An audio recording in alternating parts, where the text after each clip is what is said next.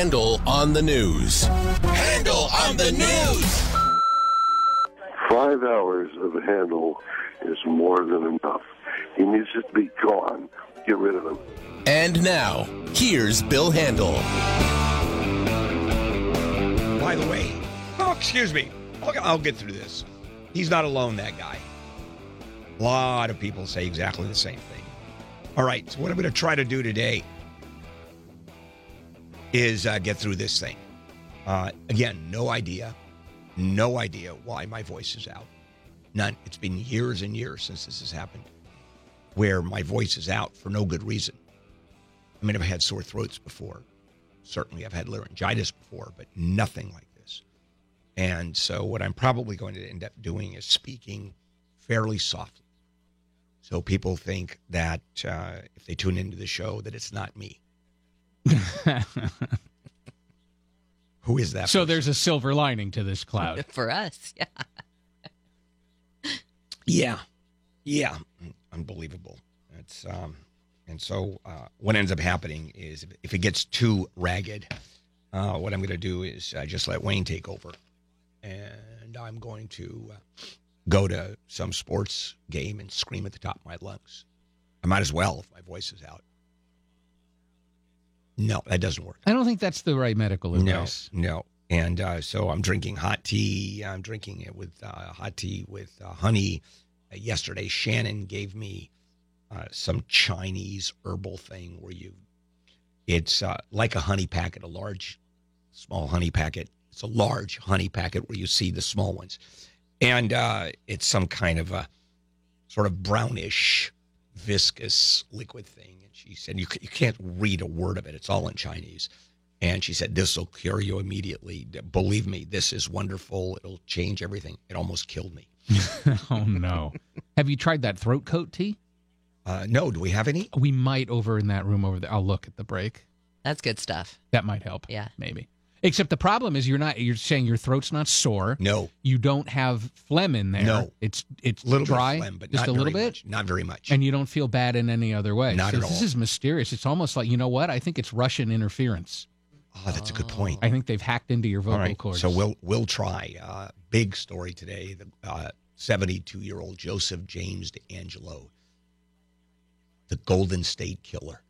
We're going to talk to ABC's Brad Garrett up at 7 o'clock. Oh, I mean, this could be the worst series of killings, rapes, assaults in California history. And Michael Cohen is going to plead the fifth. And Ronnie Jackson withdrawing. I want to share some political aspects of this. It is hilarious how the polarization has occurred. In the meantime, let's go ahead and do it. Handel on, geez, Louise. And I don't hurt at all. Man, I just That's don't. frustrating. It is so frustrating. Okay, so here we go. You got to say lead story. Oh, I'm trying not to talk very much. All right, Jen, you say it. Lead story. I think I'm only going to do consonants. GST or GSK. Yeah, GSK. B for busted. Yeah, it's DNA. Okay. Yeah, well, they... there you go. That's good. Basically, they think they have their man. The Golden State Killer. Yeah, murders, rapes, 150 residential burglaries going back to the 70s. And this story is so interesting because there's a woman who died a couple of years ago who followed this story forever, wrote a book, wrote blogs about it. She's married to a rather famous comedian. She was. She was until she died a couple of years ago. And it's because of her that she's being given the credit for keeping the story alive. And then DNA came up, evidence a long time ago, DNA. And somehow they put it all together. As it was the FBI reopened the case, and mainly because of her. And they got him. And they're saying, this is the guy. When I talked to Alex Stone, they said because this guy was so good at getting away with what he was doing, they suspected early on that he was a former cop or at least military or something like that, and that it was sort of this culmination of evidence with McNamara's book and with what the FBI had and all of this coming together. But the creepiest part was, I didn't realize this, is that he kept terrorizing his victims, and he would call them, he would still call them, and I'm not joking when I say he would do, I'm going to kill you. Oh, my God. That's what he would say over and over. And when you talk to Brad this morning, he may have the audio cut because they do have a recording, an actual recording of D'Angelo to one of his victims. It's the creepiest thing you've ever heard. Now the question is, the last time he did this, is accused of committing one of these very foul acts, was 35 years 86, ago. yep. And, or 30 years ago, 31, 32 years ago. And at what point do you feel safe? And was that really his last one? Yeah. And who do you think, who was more stunned than him? It's so obviously if they can, they're actually only trying him, or but they've done is charge him with 2 murders. And did you hear what he said when they arrested him? No. I have a roast in the oven. At least it wasn't Jeffrey Dahmer. Good God. What? Let's move on. Yeah, you know what? Let's take a break, and then you will talk about Ronnie Jackson is out. Yeah, and when we come back, your chance to win $1,000, brought to you by Cunning Dental. If you need a new smile, call Cunning Dental for a free exam, 888-640-SMILE. How bad is it? Is this workable? Ish. I don't know. It's not great. Jeez. I mean, I'd rather that you soldier on, but I don't know how it sounds. Yeah. I mean, I can't tell. I can't tell because it's worse for me on this side. Because if I sound a little bit off, it sounds like a lot off. All right. And here's to you, Mrs. Robinson. Jesus loves you more than you will know. Whoa, whoa, whoa. God bless you, please. All right. I'm going to try to do it at this level, and we'll see how long my voice holds out. Probably another 30 seconds. Okay, here's your chance to win some cash. Your shot at $1,000 now. Text the keyword WIN to 200-200. You'll get a text confirming entry plus iHeartRadio info. Standard data and messaging rates apply. That's WIN to 200-200. The winner is notified with a phone call. If you don't answer it, they move on to somebody else. James in Fallbrook, he answered the call and won $1,000. Your next chance to win coming up next hour. All right, but we're back, and wait until either Michelle or Robin and or the two of them tell me. Apparently, Michelle has already weighed in on the status of your voice. The verdict is at 6:30. Wayne will take over. 6:30? Yeah. Well, because we don't want you to get worse. That's the problem. I agree with you. I don't want to do that. You know, if I can keep on going at this level, I think, we'll try it. Let's go. Because let's know do 6:36. We don't know if continuing to talk makes it worse. Yeah, we don't know because there's no sore throat. It's Well, exactly. I'd rather you kind of hop out, go to see a doctor in some way and figure what's up. Because I'm sure there are plenty of doctors' offices that are open at 6:45 a.m. Wow. Might be a doc in the box that's open. A Jack in the Box? Doc in the box. Oh, a doc in the box. I'm sorry. I misunderstood. Those little, all right. urgent cares. Back we go. More Handel on the news. Well, Ronnie Jackson has withdrawn as nominee to lead the Veterans Affairs. Yeah, gone. Now, the politics of this is fascinating because all of the accusations are coming from Democrats.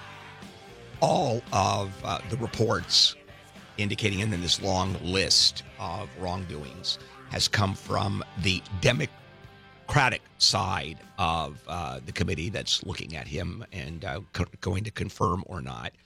And the Republicans, now, I don't think one Republican has really come forward, or very few have come forward. It's all the Democrats. And of course, Trump is saying, oh, no, although he's allowed the withdrawal, of course, he's going to accept it. And Sarah Huckabee Hughes, she is hilarious.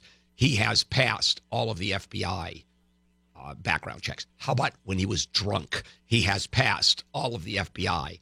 How about him writing prescriptions and handing them out like Skittles. He has passed all of the FBI. She will not comment on any specific. But maybe he has passed all the FBI I'm sure he background has. checks. Maybe people have been lying all along. When's the last one?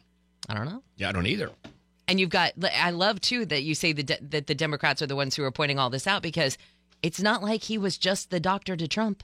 No. He's been the doctor for, Yeah. what, three presidents? Yeah. This is his third? Yeah, but this very different being named the doctor, which doesn't need confirmation, and being named the VA, head of the VA, which does need confirmation. But what I'm saying is, why was he allowed to stay? Because nobody cared.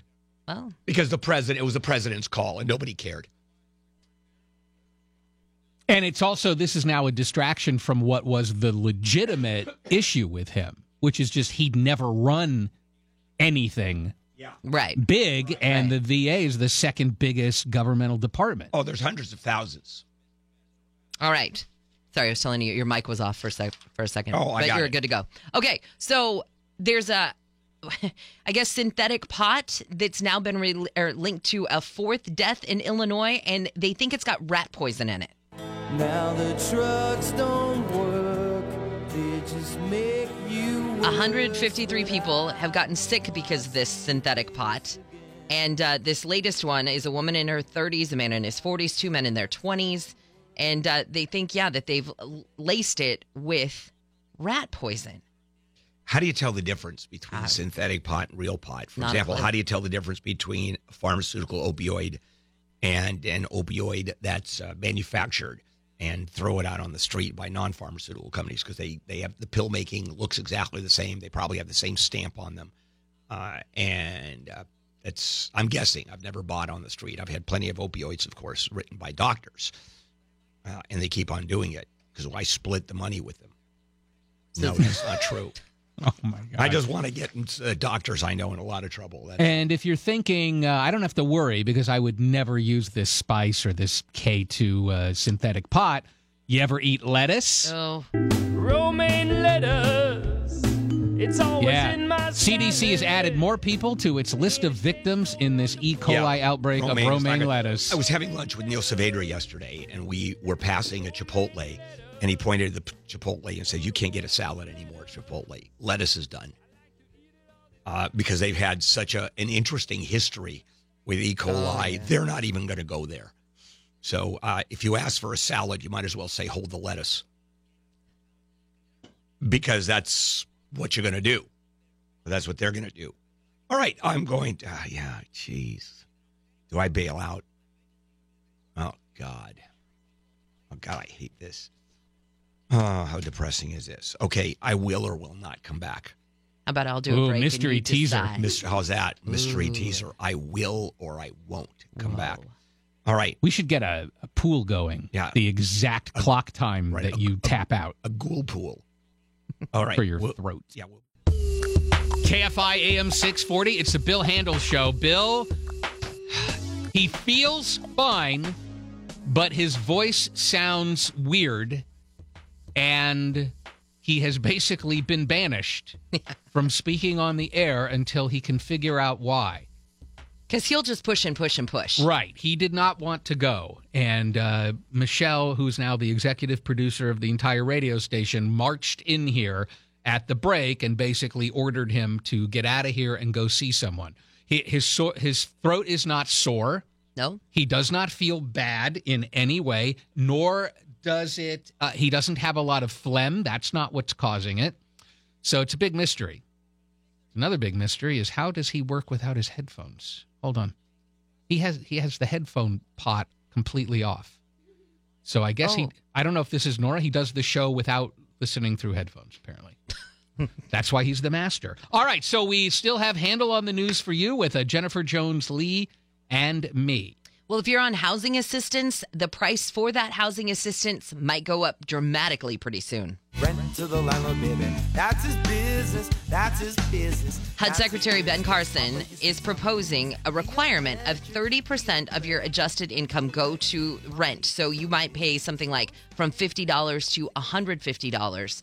And they say the change would affect able-bodied working-age Americans who rely on HUD for federal assistance. And those people make up about 4.7 million people who get this federal housing help. I think right now it's the 30% of your adjusted income.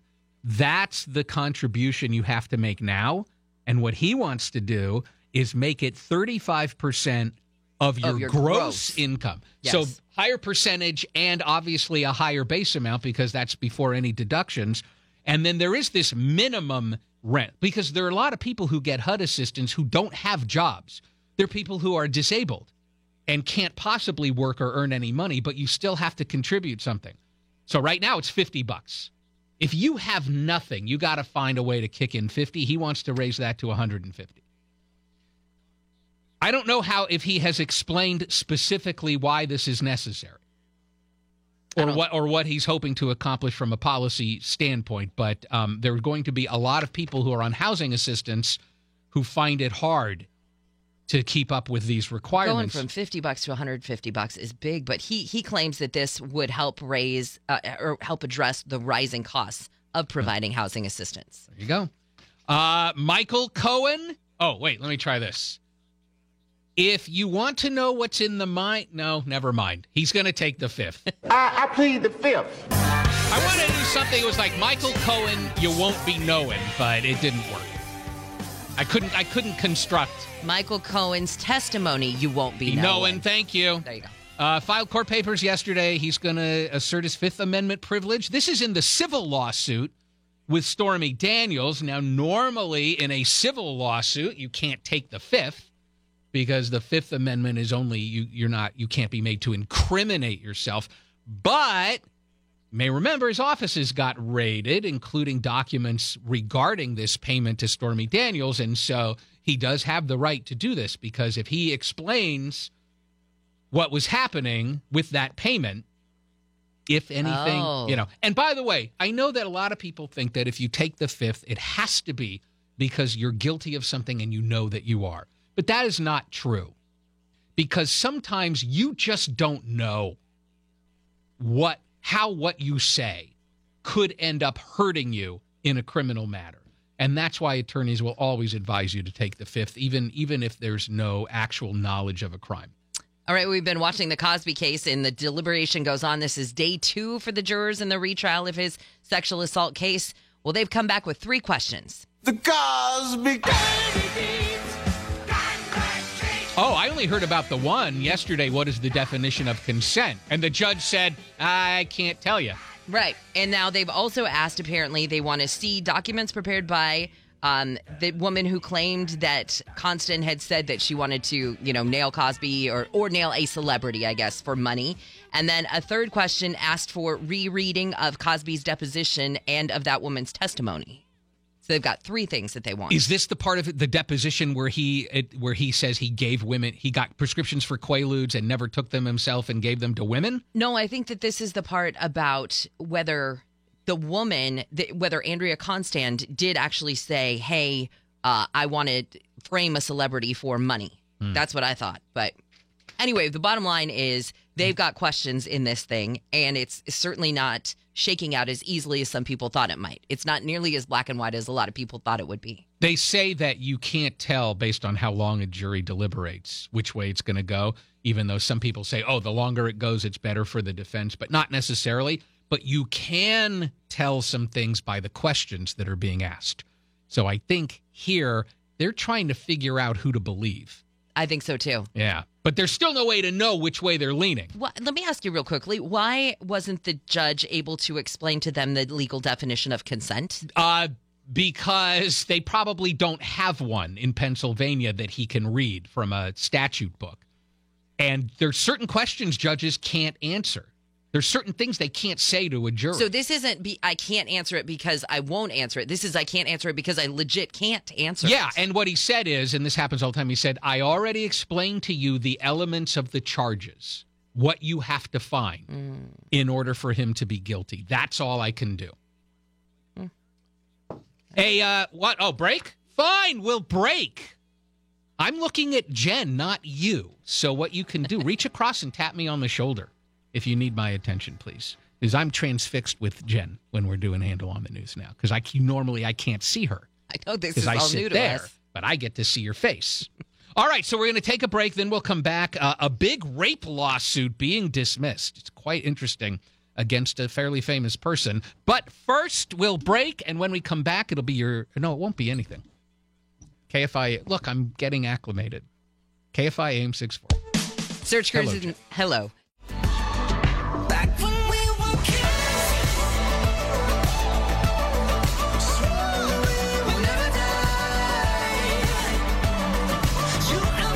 KFI AM 640. It's the Bill Handel Show. I'm not Bill Handel. His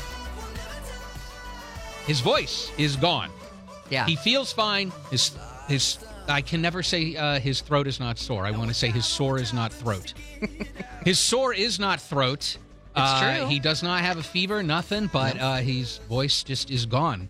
Anyway, let's get back into Handel on the News with Jennifer Jones-Lee and me. Federal lawsuit accusing Russell Simmons of rape has been dismissed. And now everybody to the dance floor. Not just dismissed. Dismissed by agreement of both sides. And not just dismissed by agreement of both sides, dismissed with prejudice, meaning cannot be filed again. Why would that happen? See, I hate to speculate on something like this because we're talking about very sensitive issues here, right? Yeah. But if you sue somebody for anything, and later you agree not only that the suit will be thrown out, but that you can never, ever bring it again, it suggests that your case might not have been very good. Because let's say you have an okay case, but you mess up the filing. Then you should be able to file it again. Yeah, you can dismiss something without prejudice, which means, look, you got to fix either legal errors or you failed to properly state a cause of action or something like that. But to be dismissed with prejudice and to get her attorneys to agree to that suggests that they have zero interest in moving forward. You can draw your own conclusions about whether she was lying or whether something came up that they said this is just not worth pursuing, even though he totally raped me. I don't know. But he won't face that charge. I think there's still another suit, though. This was a $5 million suit. There's a $10 million lawsuit from another woman whose identity we don't know that he still is contending with. All right. Well, there is a editor, writer, and woman's advocate who says she wants no part of Charlie Rose's Me Too comeback. Tonight, I'm cleaning up Even though I understand that this is not an Onion article, there's still a part of me that is extremely suspicious about this because of how absurd it sounds. It does. This sounds bizarre. So Charlie Rose apparently is being slated to star in a show where he, who has been all caught up in this Me Too scandal, will interview other high-profile men who have also been accused of this Me Too thing, like Louis C.K. or Matt Lauer. Yeah, and so Tina Brown, see, the problem is she's telling this to Page Six. It's not, if this was coming from Reuters, I wouldn't be quite as suspicious, but she's telling Page Six that she got a phone call, somebody saying, hey, would you want to produce this interview series with Charlie Rose and all of these disgraced men? And she said, hell no, I don't want to do that. I'm not gonna be part by of the this way, let me comeback. call somebody in the press and tell them that the idea is out there. On the other hand, if we put aside the icky feeling about it, you know it would get monster ratings. Oh, my gosh. Because you're going to want to hear what these guys have to say. I mean, Louis C.K. has come out and basically said what I did was wrong. You know, he's sort of gone on the record with that sort of thing. But, yeah, would we want to hear his side of the story? Yeah. Matt Lauer hasn't really said much at all. But we don't know that Louis C.K. and Matt Lauer had even agreed to go on with Charlie Rose. This could have been somebody who got drunk, had this idea, called up Tina Brown, and that's the beginning and end of the whole thing. Exactly. You know how Bill is the jerk and Marjorie is the saint? Yeah. Could be the same thing with Kanye and Kim. Because, of course, Kanye West has been tweeting a lot lately, including his admiration for President Trump. That's not what makes him a jerk. And then, apparently, Kim called him and said, can you get on the Twitter and just make it clear that you don't agree with everything the president says and does? And he did. Yeah. And apparently he stopped tweeting specifically about President Trump. he's gone on to tweeting about other things like venture capitalism, and he met Larry Page of Google and stuff like that. So I wonder if Kim Kardashian was like, look, you've got to slow your Trump love roll. Yeah. My friend. You know that old saying, happy wife, happy life? Oh, yes. I think, yeah, he might have heeded to that too. I like him. Do you like him? I like his music. Him personally drives me crazy. Really? But I can't say that she doesn't drive me crazy too. Oh, so that could just be a whole, yeah. All right. Not a shocker. The LeVar Ball has pulled his sons out from their Lithuanian basketball team. All balls don't bounce. Some balls roll and some balls I'm hang. surprised that we've gone this long without some drama, but it finally came to a head. I guess, here's the thing. First of all, the team sucks. Yeah. They're in last place in that Lithuanian league. Their record is 8-24. There's a couple of games left. Also, the coach of the team has his own son that is a starter on the team. Weird. So LeVar Ball, you basically have two crazy basketball dads. That's right. One is the coach, one is LeVar Ball. And I guess they just couldn't work it out. So he said he's pulling him off the team. He's bringing him back here. And one of Liangelo's been injured anyway. Yeah, hurt his He's ankle. got a hurt ankle. And also, they've already said they would like to go into the NBA draft. So I guess that's what's going to happen. But probably a sad day in Lithuania. No more balls. All right. When we come back, Brad Garrett's going to join us inside the mind of the Golden State Killer. After all of these decades, they think they have their man. It's KFI AM 640. Jennifer Jones-Lee has news.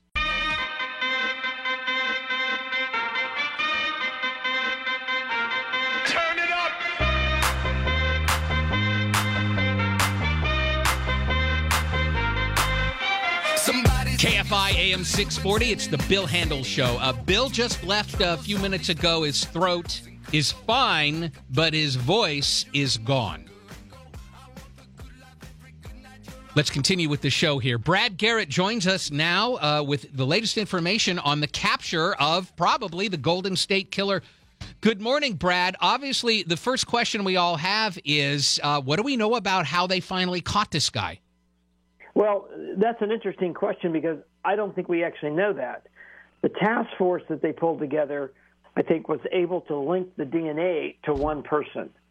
So the murders, the rapes, the burglaries, etc., they've got a large number of potential crimes to charge him. The issue is, how did they ever get to him? Because he's not in anybody's DNA base, because he's not a convicted felon. So I'm going to guess somebody gave them a tip, and they ended up surveilling him and then eventually getting discarded DNA, in other words, like a coffee cup or something that they witnessed him actually touch, swabbed it, and then they got a DNA hit, and that led to his arrest. That is, I don't know if that's what happened here, but that is what happened with a case here in L.A., the Grim Sleeper, right, where an undercover cop followed the guy around, Lonnie Jackson followed him around, and the guy left a piece of pizza behind at a restaurant, and the undercover cop snagged it, and they were able to get DNA off of that. So maybe you're right.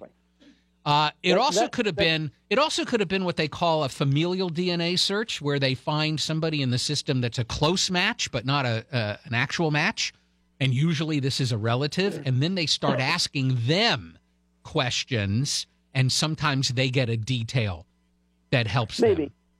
They claim that they only known about this guy for 6 days. That would suggest to me... Wow. That would suggest to me, if that's true, that somebody came forward and says, you need to look at D'Angelo for whatever reason. That's when they started the surveillance. That's when they picked up the discarded DNA, apparently, and then got a hit. And they're only going to try him for 2 murders. Is that because those are the only 2 cases that they have strong evidence, or do you think it's just because, if you get him on 2 murders, what else do you need? No. I guarantee you in the next 2 or 3 weeks, he'll be charged with multiple murders. This is how this usually works. You focus on getting him arrested. If the strongest case available with the 2 murders he was charged with, then you charge him. Then the DAs in Ventura County, the DA in Orange County, and then I think there's going to be some other jurisdictions, will then start adding charges. So you're going to see basically a boatload of charges, in my view, in the coming days and weeks. But he's in his 70s. If they do multiple trials in multiple jurisdictions, he could pass away before he's ever sentenced for any of these crimes. Well, I suppose that's right. That's going to be partly driven by him. Is he going to plead at some point? What they'll do is, my guess is if he's willing to roll over and say, I did all of these, could he end up with life without parole? Maybe. Although, these DAs want to charge him with capital murder, which, as you well know, he could potentially face the death penalty. So we'll see. But yes, you're right. Age is a factor here. Well, whatever happened recently to finger him, he certainly eluded identification and capture for decades. How smart does someone have to be to get away with this for so long? Just kind of smart, or do you have to be like super evil genius level smart? Well, you have to be at least have the ability to keep your mouth shut, because what typically catches these guys is that they say something to someone who then the police hear about it and they end up catching them. Either that or by sheer repetition. Serial offenders get caught because they can't stop. And it's going to be interesting to see what happened in 86. Why did he stop, or did he stop? Maybe stop with murders, maybe not, but did he stop with sexual assaults? So that's going to be the other factor of this case, other than the crimes between 76 and 86, what occurred between 86 and 2018. How unusual is it to see a serial offender with at least here 3 different serial crimes? There's murders, there's rapes, and there's like 150 residential burglaries. Is that unusual? Not completely, particularly the rape and the murder part of it. Those are a common thing to go together. It depends on where you commit those acts. In his case, not all of them, but a vast majority of them were inside the victims' homes. So, he's a guy that apparently just likes to break in houses. This is all driven by the sort of fantasy, the very rich fantasy and the intrigue of, I can break in your house, I can do what I want, because he's apparently quite comfortable once he gets inside somebody's house. His demeanor, his approach, his words, his ability to taunt and to a certain extent torture people for long periods of time would suggest he's just really comfortable in playing this role, and it's filling this fantasy, this obsession of his that drive almost every serial killer. Now, you spoke of taunting, and my understanding is that there were some victims that he would continue to taunt, including with phone calls. Correct. Would call them back and say things like, "Do you remember how good that was?" I mean, saying obviously awful things based on what happened, but yes, that's all part of tweaking both her, the victim, but also he likes that. That's another sort of area of punishment, and that he is like, I can actually pick up the phone and call, and there's nothing you can do about it. There is some indication that he might have actually done that with the police too. That remains to be seen, but I had heard that, so it wouldn't surprise me. And a lot of people are crediting Michelle McNamara, who wrote a book about this case. From everything that you know, do you think that's true, that the stuff that she uncovered in her research may well have helped identify this guy? Well, it certainly wouldn't hurt, because she did a lot of very important, detailed information that she collected. But keep in mind, there's really 3 things that solve this case. A dedicated task force that looked at this case day in and day out, pulled together the DNA from, multiple jurisdictions. And then you have the DNA technology that linked them. And then you have what I call luck. And the luck in the case is what led to his doorstep. Because there had to be something, because it wasn't going to be DNA. Once they got to his doorstep, then DNA becomes relevant. So it takes all of those elements, and you had those in this case. One last question. What is coming up, if anything, in terms of any court action? Well, he'll obviously be arraigned, I suspect, today or tomorrow. They'll either set no bond or a ridiculously high bond. He will be read the charges, and that'll be it for right now. It'll be months and months or even years before there's probably even a preliminary hearing. Well, no, there'll be a preliminary hearing because there's even in the state of California, you have what they call, sort of benchmarks of time. So after a period of time, the judge will call him back in. Where are we? Are we going to trial? Is he going to plead guilty? Have you talked about a plea agreement? But keep in mind, because you have all of these other jurisdictions, the Ventura and Orange County DAs were in Sacramento at the press conference yesterday. They're about to charge him. So he's now going to face, county jurisdictions, if you will, in numerous locations throughout California. Yeah. All right, Brad, good to talk to you. Thank you so much. You're welcome anytime. Take care. All right, there goes Brad Garrett. When we come back, Ronnie Jackson's out. Is it political? Kind of looks that way. And your chance to win $1,000 brought to you by Cunning Dental. Loose teeth? Call Cunning Dental for a free exam. 888-640-SMILE.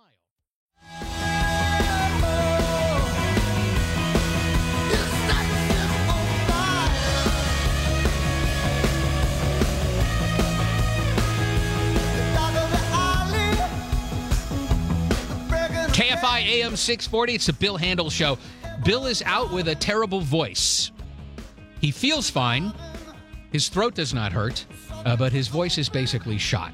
So we will continue on, and let's give you a chance to win some cash. Your shot at $1,000 now. Text the keyword money to 200-200. You'll get a text confirming entry plus iHeartRadio info. Standard data and messaging rates apply. That's money to 200-200. They call the winner, and you have to answer or you can't win. Karen in La Habra answered and won $1,000. Your next chance to win next hour. All right, Ronnie Jackson has withdrawn from the nomination to head the VA. Not a big surprise. A bunch of allegations came out, and some people are saying that it's completely political. Why would they say that? Well, the allegations are coming from only the Democrats on the Senate Veterans Affairs Committee. So far, haven't really heard any Republicans weigh in on any of this, and that's weird. And it's weird because of what the allegations are. So let's go through what people have supposedly said about Ronnie Jackson, and then let's figure out what we think about it. This is a 2-page document, so everything I'm going to go over has fit onto 2 pages. I have to believe it's single-spaced with a very small font. Also, you should know that the Democrats on the committee say that every allegation was confirmed by at least 2 different people, and that this is all coming from people who worked with Dr. Ronnie L. Jackson in the White House medical office. So there are basically 3 areas. One of them has to do with being hinky about prescription drugs. One of them has to do with allegedly being a real jerk in the workplace. And one of them has to do with his own issues with intoxication. So first, the drugs. There's a couple of things that are being alleged. One is that he would hand out Ambien to staff while they were traveling and not necessarily evaluate them properly or keep proper records. I don't know what to make of that, because when you work for the White House, I would imagine there are lots of long trips, international flights, and so forth. Big time changes. And although Ambien is a very interesting drug because there is a high risk of abuse with Ambien, it is not uncommon for doctors to give people Ambien short term exactly for this purpose. Hey, you're flying to Australia. You got to sleep when you need to sleep. You give them an Ambien. So I don't know whether that makes him a bad doctor or it just possibly makes him a bad record keeper, which are 2 different things. But there is also an allegation involving Percocet. Percocet is, of course, an opioid. And the allegation is that he gave so much Percocet to one of the staff members at the White House military office that later his own medical staff went into a panic because they couldn't account for all the missing Percocet, which would mean he was giving a lot of it and not documenting it properly. But again, we don't really know how much is a lot. We don't know who he was giving it to. We don't know why. And I know there's some people who are saying we don't even know if he really did. I understand. There are people who are assuming that every single one of these allegations is completely false, including one very important person. Now, as far as his, attitude in the workplace, again, supposedly multiple people describe him as being hostile, that he would belittle and demean the people underneath him, and that people would walk around afraid of recriminations at all times. Again, I don't know, but have you ever worked with a boss who was a jerk? It's fairly common.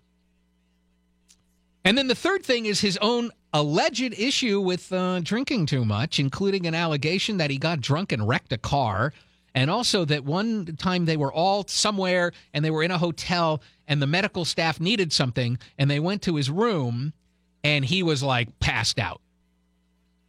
And so they just took what they needed and left. And then there's also an alleged incident where he one night came back to a hotel. This is, by the way, a lot of this stuff is when he was working for President Obama. That he came back to the hotel and he was drunk and he started banging on somebody's door so loud that the Secret Service came and said, shh, keep it down. You're going to wake up the President of the United States. He has adamantly denied all of these things. He says they're completely false and fabricated. And he has a good point. If these things were happening and people knew about them, why would he keep getting reaffirmed to be the White House doctor for 3 different presidents over 12 years? So I'm slightly skeptical because of where it's coming from, and it doesn't make sense that he could get away with this stuff for so long. But we'll have to wait and see if more comes out, which may not, now that he is not going to try to be the head of the VA. When we come back, California State University schools in huge trouble for exposing students and staff to deadly chemicals. I'll explain what's going on there. It's the Bill Handel Show, KFI AM 640. But you never be alone. I've been with you from dusk till dawn. I've been with you from dusk till dawn. Baby, I'm right here. KFI AM 640. This is the Bill Handel Show. Bill had to go. His voice is gone. He feels fine. Doesn't have a sore throat, but his voice is just not workable. And I think we all have our fingers crossed. Jennifer, you got fingers crossed, please, that his voice is better tomorrow? Moving on, a big audit of Cal State University reveals that a lot of those campuses are dirty. And I don't mean in a fun way like they're sexy. I mean, they've got real problems with hazardous chemicals and materials on campus, and this audit says they're not doing enough to ensure the safety of the people who work there and the people who go there.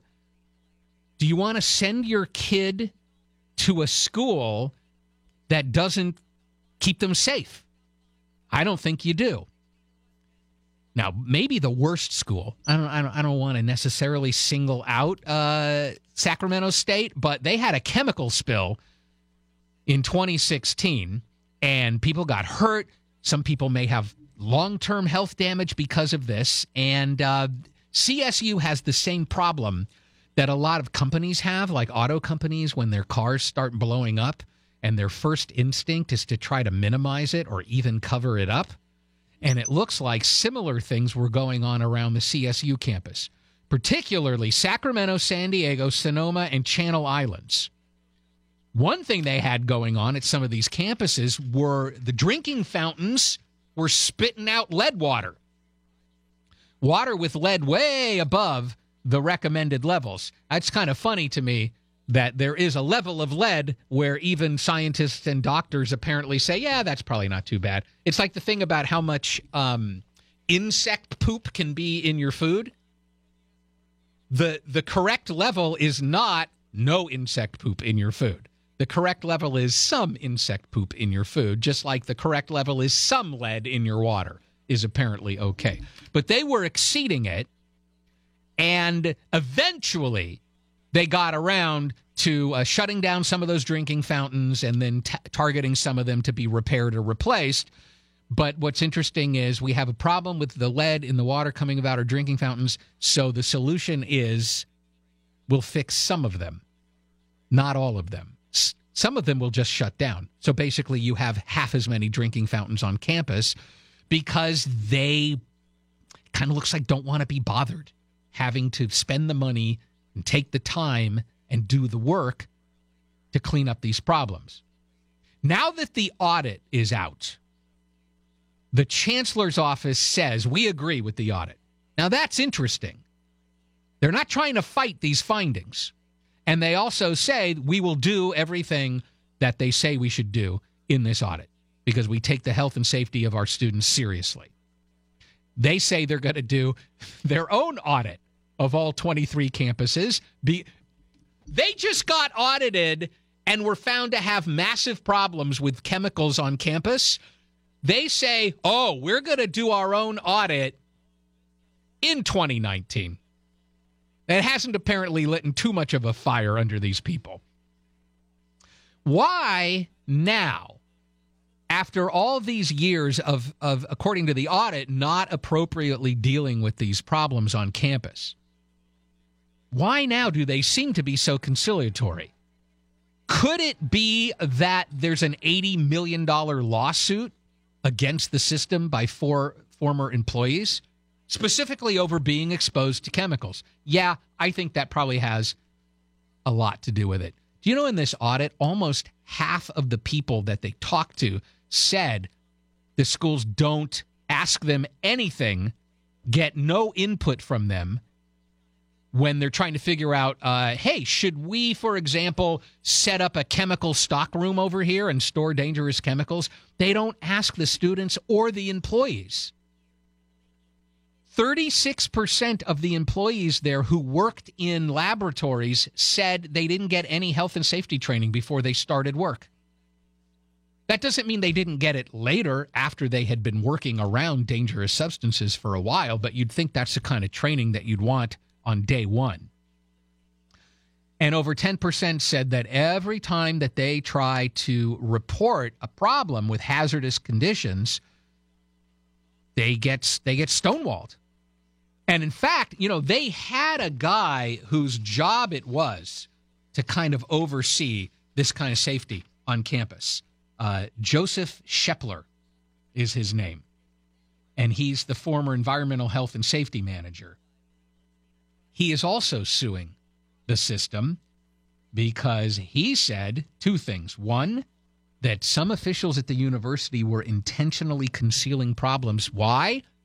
They were trying to minimize their legal liability, which never works because it always comes out. And when it comes out, the fact that you covered it up for so long makes the consequences work. Exhibit 1, the tobacco industry. Also, they fired him. And he says, yeah, after I was a whistleblower and said, hey, we got a lot of problems with dirty campuses, they fired him. So I think that this litigation is serving the purpose of getting these schools to maybe finally take some of this stuff seriously. It always makes me wonder if they weren't taking the issue of hazardous chemicals on campus seriously, what other things are they not taking seriously?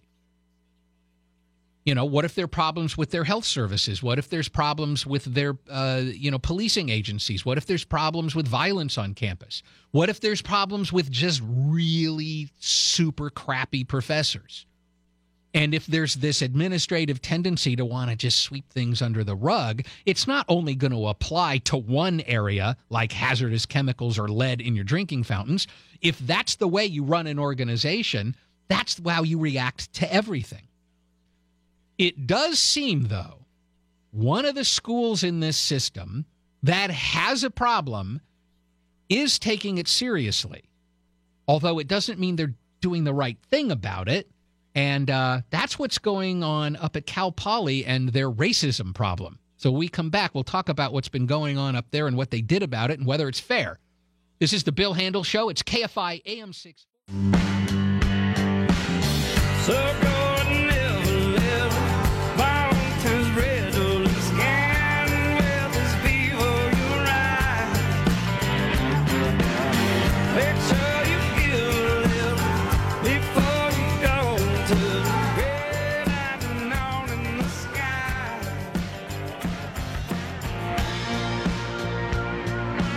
KFI AM 640. It's a Bill Handel Show. Bill had to leave. His voice is shot. He feels fine, but he just sounds like a drunk frog who is also eating gravel while trying to talk. I don't know why I said drunk frog. I retract drunk frog. It just sounds like a frog trying to speak while eating a big bucket of gravel. It's still a great description. I know, but it implies that he also somehow wasn't all there, and that's not true. He just has a bad voice. All right, I'm over-explaining. Here we go. So we talked about how at different Cal State campuses they got a problem with the hazardous chemicals. Well, up at Cal Poly San Luis Obispo, they got another problem, and it's called racism, or at least it's called bad racially based behavior. And let's start with just a little story.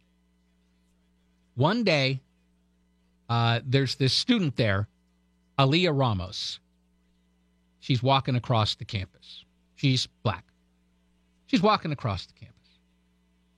And up to her comes a young lady who's there with her mother, and they're black.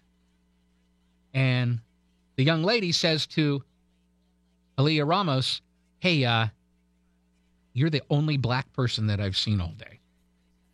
What's it like to go to this school and be black?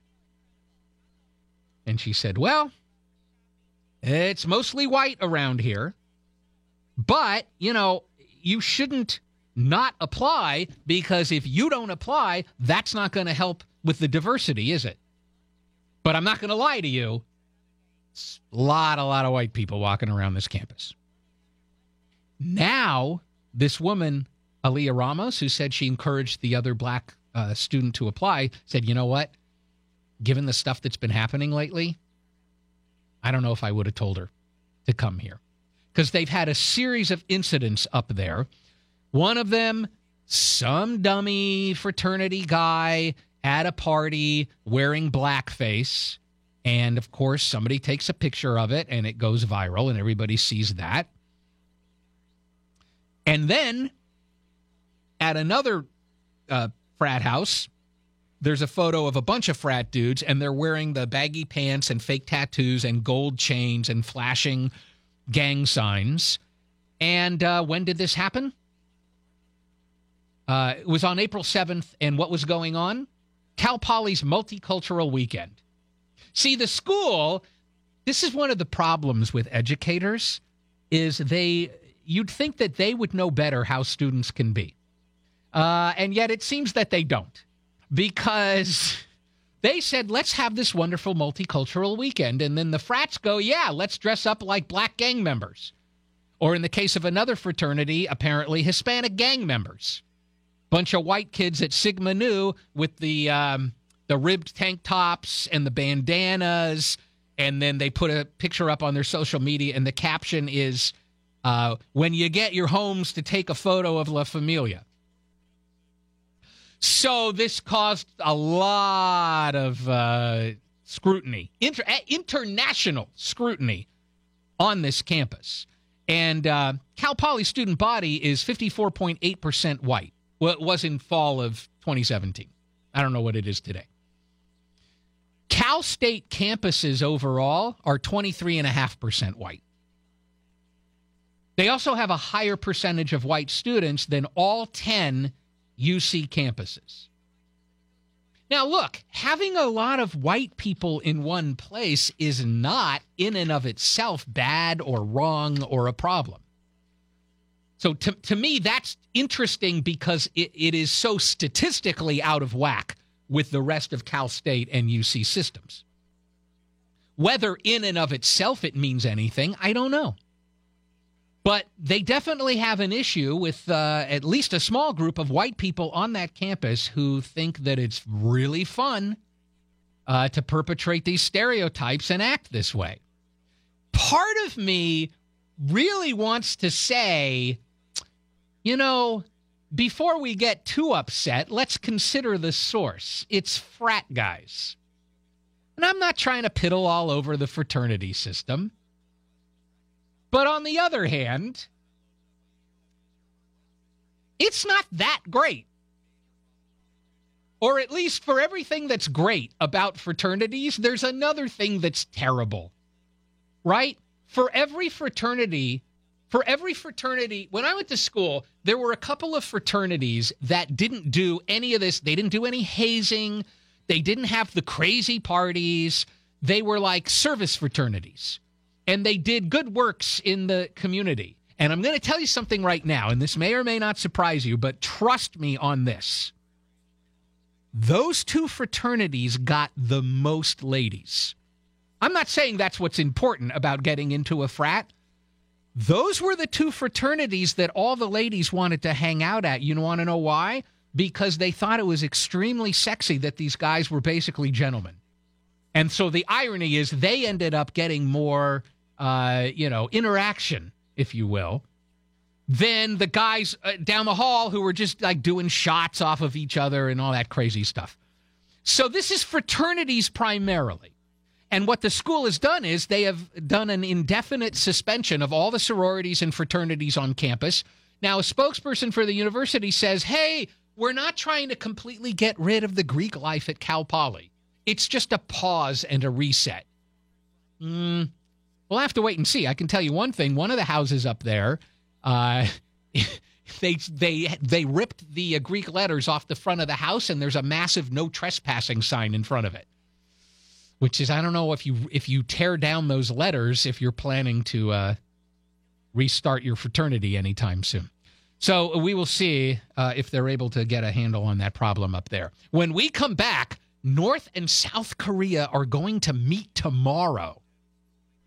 I want to know if those two leaders will hug with the same passion and for the same amount of time as French President Macron and John Lewis hugged.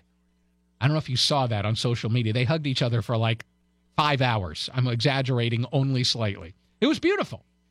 And this might be beautiful too. And we'll get into what they're going to do and what each side wants. This is KFI AM 640. Jennifer Jones-Lee has news. K-pop Kim Jong style. Kim Jong style. Walk, walk, walk, walk. Walking Kim Jong style. Let's chill for a while. Back to work. KFI AM 640. It's a Bill Handel show. Bill had to leave. His voice is just gone, although he doesn't feel bad.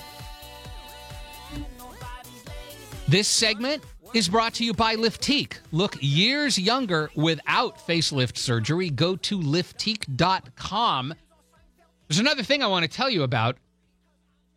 There's an event coming up, and it's a KFI mixer, and it's at the OUE Sky Space, which is this big event space on top of, I forget which building in downtown L.A., but it's way high. Oh, it's the U.S. Bank Tower. 360-degree views of L.A.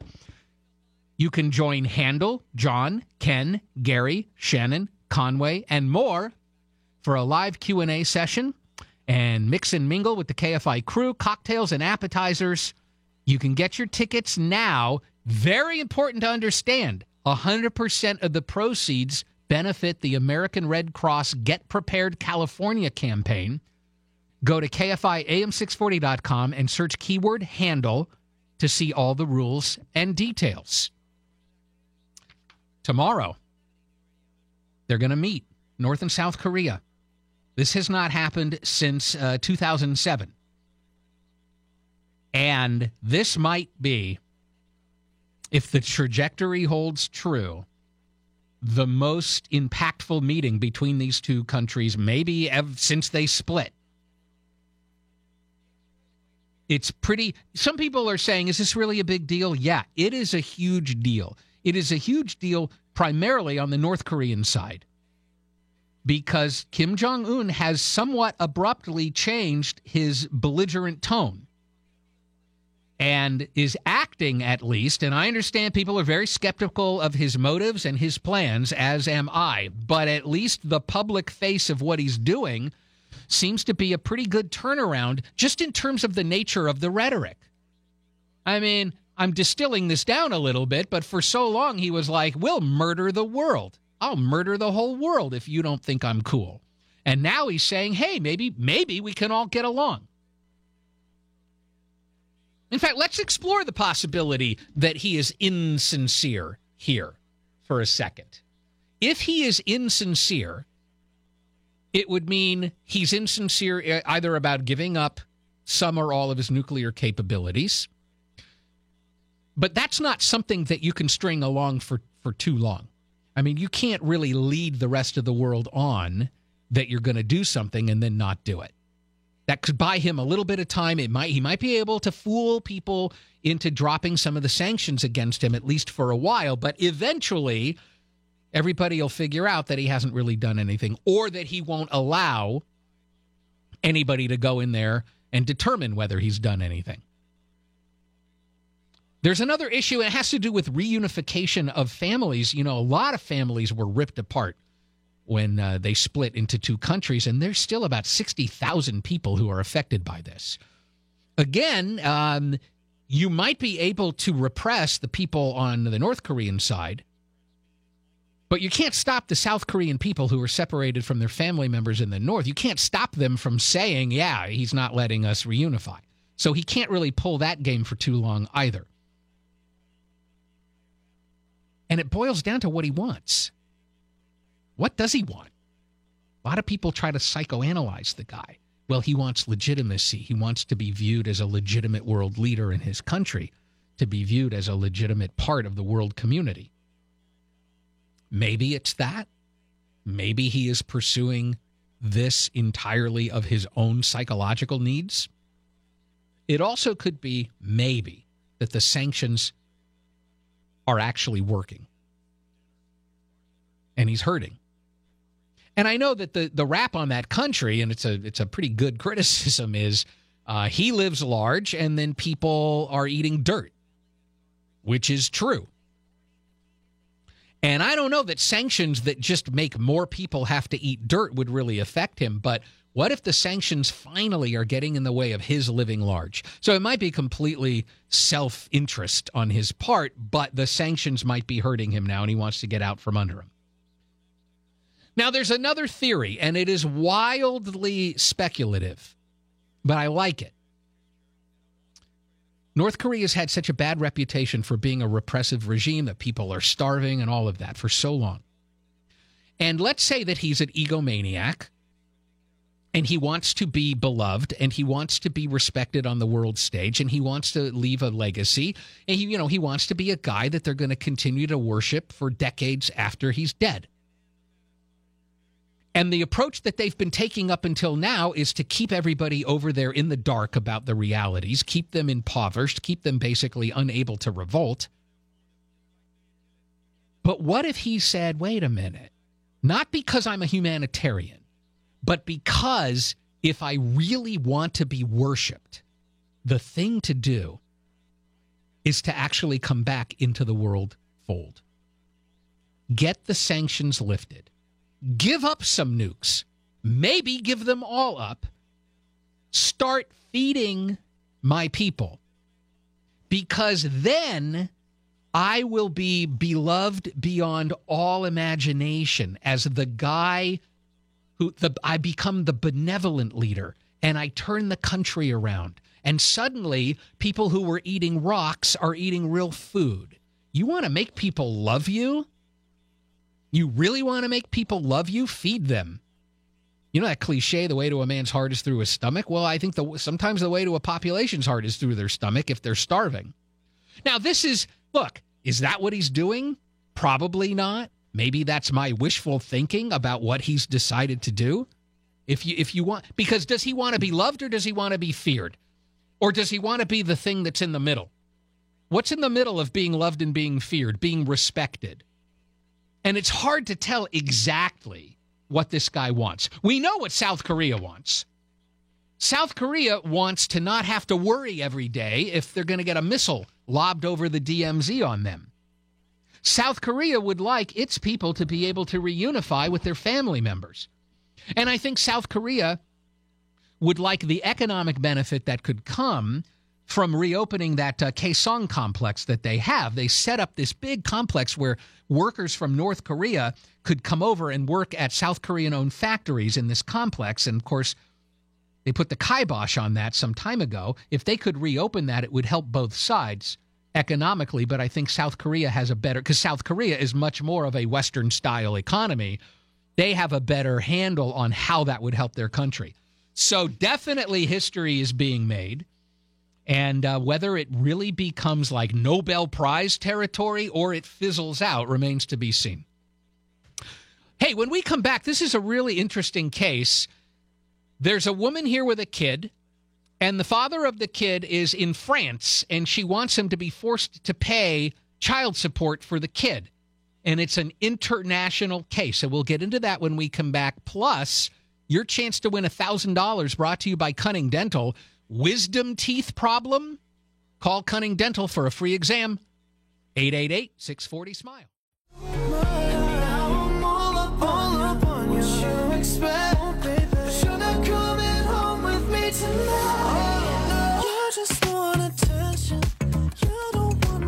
KFI AM 640. It's the Bill Handel Show. Bill had to leave. His voice is completely shot. It's not going to stop us from giving you a chance right now to win some cash. Your shot at $1,000 now. Text the keyword BILLS to 200-200. You'll get a text confirming entry plus iHeartRadio info. Standard data and messaging rates apply. That's BILLS to 200-200. If you're the winner, they're going to call you, but you have to answer the call like Angela in San Clemente. She won $1,000, and you have another chance to win $1,000 next hour. Well, there's apparently a very sexy man in France who is the subject of an international child support case with a woman here in California. So first, the love story. She was a junior at UC Davis, just traveling around Europe. He was a French robotics engineer. He was almost 20 years her senior, but he looked a lot younger. We're talking about Alessandra Lubinetz and the sexy French man with no last name, Philippe. They met in a crowded cafe at the airport in Paris. He had to catch a plane. But a romance was sparked. They started corresponding. He sent her a necklace on the anniversary of their meeting. That's a bit much, I think. Or is it not? Hold on. Jennifer Jones-Lee, you're a lady. Is that like too cheesy, or is that really sweet and cool? No, it's kind of It's the cool. anniversary of our... I like it is? So, yeah. Okay. I know the day we met. Mm-hmm. That's why I can't get a lady. And on her birthday, sent her a watch. Then she went over there to visit again. I'm sorry, they kissed at the Louvre.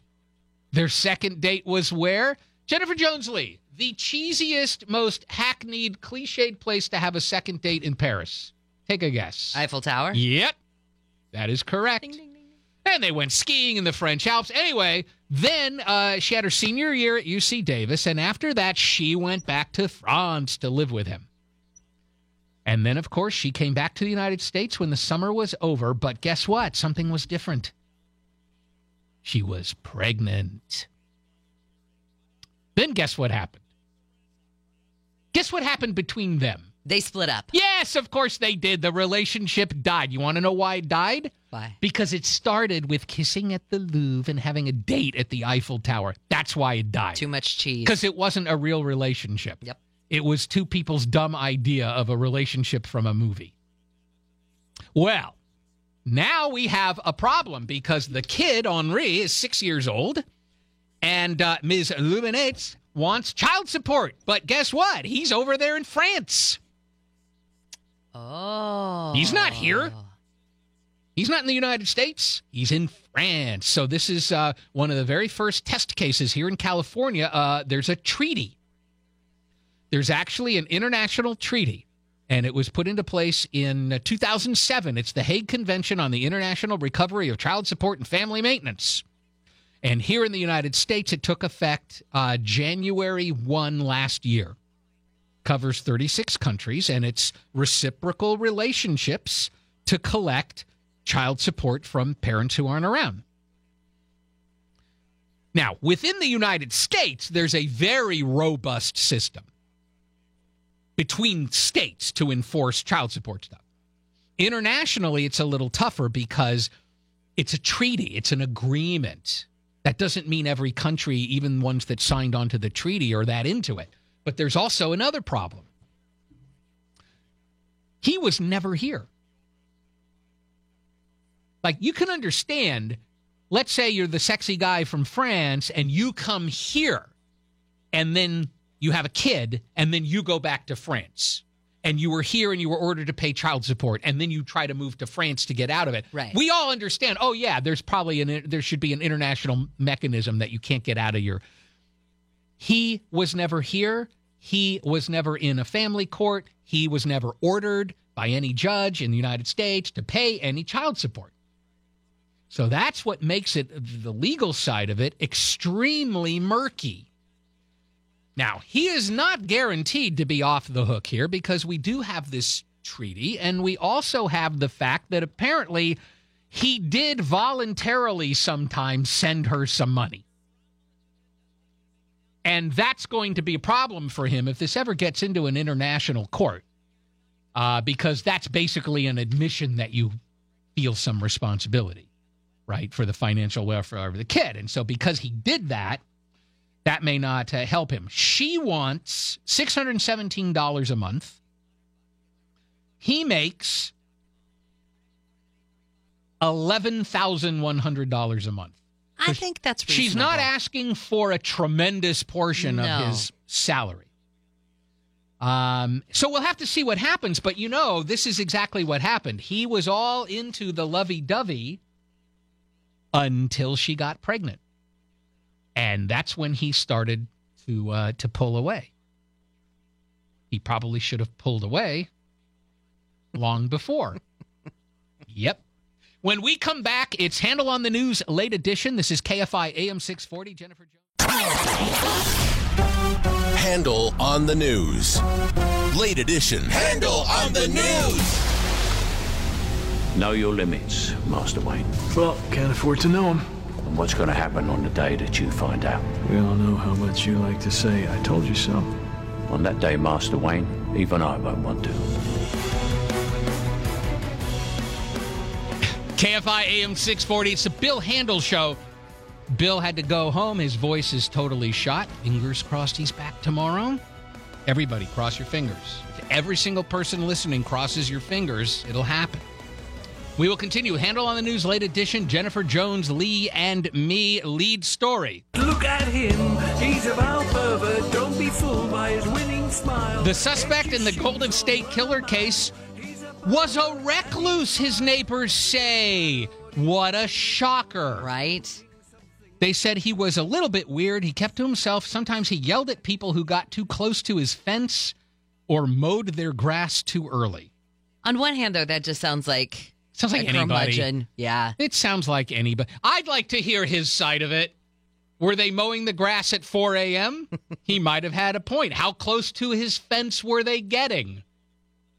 All right. They said he wasn't overly creepy, but he definitely, kept to himself and was kind of a little different, said one neighbor. All right. All right. Well, maybe they were going after the worst of the worst. We're talking about this ATF raid on a home in Santa Ana. There's still crime in the city. And the reason I say the worst of the worst is because they had an ATF special response team on this raid on this house in Santa Ana. And apparently, if you have the special response team there, it is reserved for what they call the worst of the worst. Right. And there were, I think, 5 other locations across Southern California targeted. And I think all we know is it has something to do with, quote, violent criminal activity. You don't have anything more recent than this, right? This is it. Could be one of these gang takedowns that the feds like to do. Yeah. You know, you got these terrible street gangs, and the people in the street gangs keep committing crimes. They go to the state system. I'm not ragging on the state system, but they go over to the state system, and they get these penny ante sentences, you know, and they're out again to do it again. And eventually the feds put together usually like a RICO case against the gang, get them all into a federal prosecution, and then suddenly they're looking at things like 20 years, 30 years, even life in prison. Could be something like that, or it could be something completely different. You know, it's interesting. I'm just looking on ABC 7 right now, and they've got a picture of 3 people who were arrested. I think this was at the house in Santa Ana. And it almost looks like a grandfather or a dad and maybe like a son and daughter. They're not necessarily super young people in this picture. Are those people, though, that are under arrest for charges, or just people that, of course, you're going to handcuff everybody This says who's in the house? 3 people were seen in handcuffs in Santa Ana. ATF confirmed 8 arrests were made at those 6 locations. Okay, but so there's a gap there. Are those people part of that? Anyway, I don't know. well, that's what happened. They go in there, everybody gets hooked up, and then if you're lucky, you get unhooked before the day is done. Well, more than that's going to come out because they'll probably, I'm assuming there'll be some announcement from the feds about specifically what's going on there. Well, you know that North Korea said, hey, we're going to suspend our nuclear tests for a while. Right. And everybody thought, oh, because diplomacy. Right. Maybe not. Oh, baby, there ain't no mountain high enough. Some scientists from China say the reason they may be stopping their nuclear test is because the last one collapsed the mountain that they were testing under. That was back in September, I think, right? They tested a 100-kiloton bomb, and there was a 6.3 magnitude earthquake. Right. And there's some dispute about whether it opened up a big hole in the mountain or, as some Chinese scientists are saying now, the entire mountain is gone. Which would mean, guess what? Radioactivity is spreading from that site across the country. So that's not good. And today's the big day where North Korea meets South Korea, right? Tomorrow. It's tomorrow. Yeah. Kim Jong-un's going to actually walk, like literally walk across the border, from what I understand, and meet the South Korean president. In the DMZ? And they're going to what they call a peace house. Yeah, they have a special facility that's not, it's not in either country, right? So it's a neutral ground. Right. So, well, I wonder if the subject of whether you still have a mountain or not. That might come up. Will come up. Well, we were afraid this might happen, and now it's been confirmed that one of those Dallas police officers who was involved in that shooting at Home Depot has died. It was a guy who had been taken into custody because of shoplifting. Well, he panicked. He had a bit of a rap sheet. Nothing super violent, though, but he seemed to panic. As soon as he does get arrested, the 2 cops show up. He ends up shooting at them. And then it's one of those situations, though, where the family comes out and goes, that's not my son. He couldn't have done that. He's he's sweet. He's lovable, says the grandma. I think she said bad influences. He hung out with the wrong friends, crowd. Right. Yeah, of course. I told him to stay away from those bad people. That's basically what she said. That's how you try to absolve yourself of guilt, right? For having a murderer in your family. Yeah. I tried to tell him. Did you specifically tell him not to shoot police officers to death? Hey, you know the Waffle House shooting hero, James Shaw Jr., took the gun away from the shooter and started a GoFundMe campaign to help victims of the shooting? Guess how much he's raised? More than $150,000. That's more than 10 times the goal that he set. He said it obviously he didn't understand, you know, the outpouring of support that would happen. He set the goal too low, which is fantastic. Now, the restaurant says they're going to donate all the proceeds for the next month to the families of the people who survived and also the families, obviously, of the people who died. That's awesome. And then a guy in New York saw all of this happening, and he said, well, is anybody doing anything for James Shaw Jr.? I'll start a GoFundMe campaign for him, and that's almost at $165,000. And I bet you $20, James Shaw Jr. turns around and donates that right back to the charity that he started. He very well might. He also got a special joint resolution proclamation honoring him from the lawmakers there in Tennessee. When we let's come take back? a break. Yeah, let's take a break. And when we come back, what's the most dangerous job in California? Talk show host. Not even close. Oh. It's KFI AM 6. One foot in front of the other. One foot in front of the other. That's how you do it. KFI AM 640. It's a Bill Handel show. Bill had to leave. His voice is completely shot. So please send your thoughts and prayers to his voice. We all want him back tomorrow. Let's continue. Handel on the News Late Edition. Jennifer Jones-Lee and me. All right, I'm giving everybody 5 seconds here. What do you think is the most deadly job in California? 4, 3, 2, 1. Logger. Yeah, this is per capita because it's not raw numbers. Right. Only 15 loggers died between 2012 and 2016. But that translates to 1 in 600 loggers. Wow. Which is a small, 600? Wow, that's a lot. Yeah. They looked at other ones. A higher number of heavy truck drivers die on the job than workers in any other occupation. Construction laborers, roofers, painters, tree trimmers. But you look at that and you go, these are all people who have the potential of falling. All of those situations. Right. Construction, roofer, painter, tree trimmer. Farm workers are high on the list. Oh, yeah, because that farm equipment, man. Also, I think you get a lot of heat-related deaths. Sure. In yeah. agriculture. And, of course, police officers. Yeah. Round out the list. Now, when they compiled this data, there was a minimum number of people that had to die. You had to have at least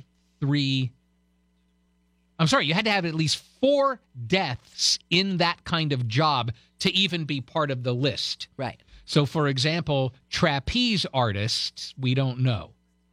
Or professional rock climbers. We don't know what the per capita death rate is because there are not enough of them to have enough of them pass away. And that you would know how dangerous it is. And also, it didn't include stuff like heart attack at your desk or something like that. Yeah, it has to be related to actually performing your job, not just that you died at work. Right, because wasn't it a number of the airline tower workers? Didn't they have a strange number of heart attacks or something like that, or stress related? They did. They had a lot of stress related issues. Attorney General Jeff Sessions is backtracking. Specifically, he was going to shut down this government-funded legal orientation program that makes sure detained immigrants know their rights and their legal options in court. It was started under George W. Bush. He was going to shut it down, but people from both parties said, what are you doing? So he has decided he will not shut it down, at least not right now. Well, the EPA chief says, bring it. I am ready for all your hot topics. So Scott Pruitt is in front of Congress, and he's facing questions over his travel expenses, security detail, the installation of, I had not heard about this one, a $43,000 secure phone booth. Yeah, the soundproof phone booth. I hadn't heard of that one. Anyway, so he comes up with this list of hot topics that he's apparently ready to go with. Yeah, he's prepping. But he turned down the White House's offer to help him prep. So he's kind of doing this on his own. Yeah, he's a maverick. He can stand the heat. He's not gonna buckle under the pressure of why did you need a $43,000 phone booth? Apparently.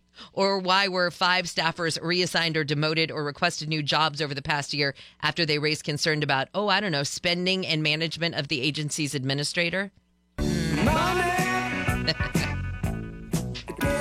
It will be interesting to see whether he does buckle or whether anybody gets some good digs in at him. Oh, I'm sure they're going to get a couple. Committee hearings. Well, California state workers, you will only get a check once a month. Money! Which is what you've been getting. But there was a law, Senate bill, I love this. Hey, if you're going to have your Senate bill and you want to keep it secure, don't number it 1, 2, 3, 4. And it would have switched to getting paid every other week. The idea being it'll help people manage their finances better if you get 2 checks, which isn't that a way of saying it'll make it harder for people to spend their entire paycheck? Yes, that's because exactly another what one's I coming thought. in 2 weeks. Yep. And it died. It's dead. It's not going to happen. Well, the Trump administration apparently wants to make it easier, maybe, for federal contractors to hide pay discrimination. you're black or white. I feel like that headline, though, is a little bit misleading. I mean, I don't necessarily think that they're going to try, and that was the intent, is we're going to make it easier for you to hide your pay discrimination. I don't think they said, let's make it. However, it will. It does, exactly. But I'm just saying the way that that's described feels just a little accusatory. Yeah. But what they're saying is that in this way, that back when Obama put this in, it was this directive called 307, and that had made the DOL's ability to look into or sanction federal contractors that showed a pattern of paying like female workers or employers of color less than their white colleagues. But now, apparently, this would stop the agency's auditors from picking which workers and job categories to compare when they look at potential pay gaps. Yeah, in other words, the investigators would decide what they're going to compare. Yep. Now the company gets to decide. And say, you look at this and this. Yeah. And this seems a little esoteric. Yes. But I can tell you this for sure. You never let the person or entity being investigated decide how and what you get to investigate about them. Right. You know that couple up in Joshua Tree that was living with their 3 children in the big box? I know I said that on purpose because Chris Little hates it when we call that thing they were living in a box. But you know what? It was a big rectangular structure. They're still having this legal case going on. Their kids were taken away. They got to be back in court on May 2nd. And a lot of supporters are rallying around them. Because hell. They're saying, look, this is not the abuse house. This is not the Turpins. It's not the Turpins with chaining people to the bed. They love their kids. They did everything they could for their kids, and their only thing they're guilty of is being poor, which does seem to be the case based on what they found there and what everybody's saying. Because didn't they say, like, the kids had new bicycles, or remember they found some kind of strange stuff there, like new toys and stuff like that, but yet the kids were living in this strange thing, but the family owned the property on which they were living. I think they owned it. They were going to build a dream house, and, it didn't happen because of economics anyway. So maybe those charges will be dropped. When we come back, Dr. Jim Keeney is going to join us. A most amazing, groundbreaking transplant has been performed on a brave soldier who was injured severely in Afghanistan. We'll tell you what they did and how they did it, and he can give us some perspective on just how big a deal this is. Notice that I'm not saying any more details yet. There's a reason. It's KFI AM 640. Jennifer Jones-Lee, you have some news now. I wanna be sledgehammer. Why don't you call my name? KFI AM 640. This is the Bill Handel Show. Bill had to leave. His voice is completely shot. And we're bringing on Dr. Jim Keeney now. Let me bring you on first before I tell everybody this important news about you. Good morning, sir. Good morning. You are the chief of staff elect at Mission Hospital in Mission Viejo in Laguna Beach, California. Congratulations. Thank you. When is your inauguration? Well, it's actually, Bill keeps doing this too. This is a position that lasts a whole year. This is not new news. And it's a position, and it's part of what you do for a year, and then you become chief of staff. So it's just a process. Wait, I don't understand. Was there an election? Did people vote? Yeah. And so they elect you as chief of staff. So you start as a secretary-treasurer for the first year to kind of get to know the process. Right. Then the second year, you're chief of staff elect, and then you get more involved. And by the time you're chief of staff, you have the experience to be able to do it. Well, congratulations. Thank you. Now, let's talk about this amazing medical development. And just a quick, it's a PG-13 situation because it is an Army veteran who had a full penis and scrotum transplant at Johns Hopkins. How big a deal is this, medically speaking? Yeah, this is a big deal. I mean, this is nearly a first. I mean, they've done it in another cancer patient before. But, this is a big deal because it's an area that probably most people don't talk about, don't want to address. But, when you have a visible amputation of a limb or something like that, people understand, hey, the person would sure like to get that function back. But there are many injuries, hundreds of genital injuries in war and in other settings where people would like to get that function back. And so this is a big step towards that. There's a former Army psychiatrist who also wrote a book about injuries in war and intimacy, and she said that this is one of the very first questions soldiers ask after a big injury is whether their private parts were harmed. Right. Yeah. I mean, it's a big concern. I mean, obviously, when you get injured in the abdomen, the upper part of the lower extremities, that's going to be a concern for a lot of people. I mean, it's an important part of life for most people, even though it's not necessarily dinner conversation every day.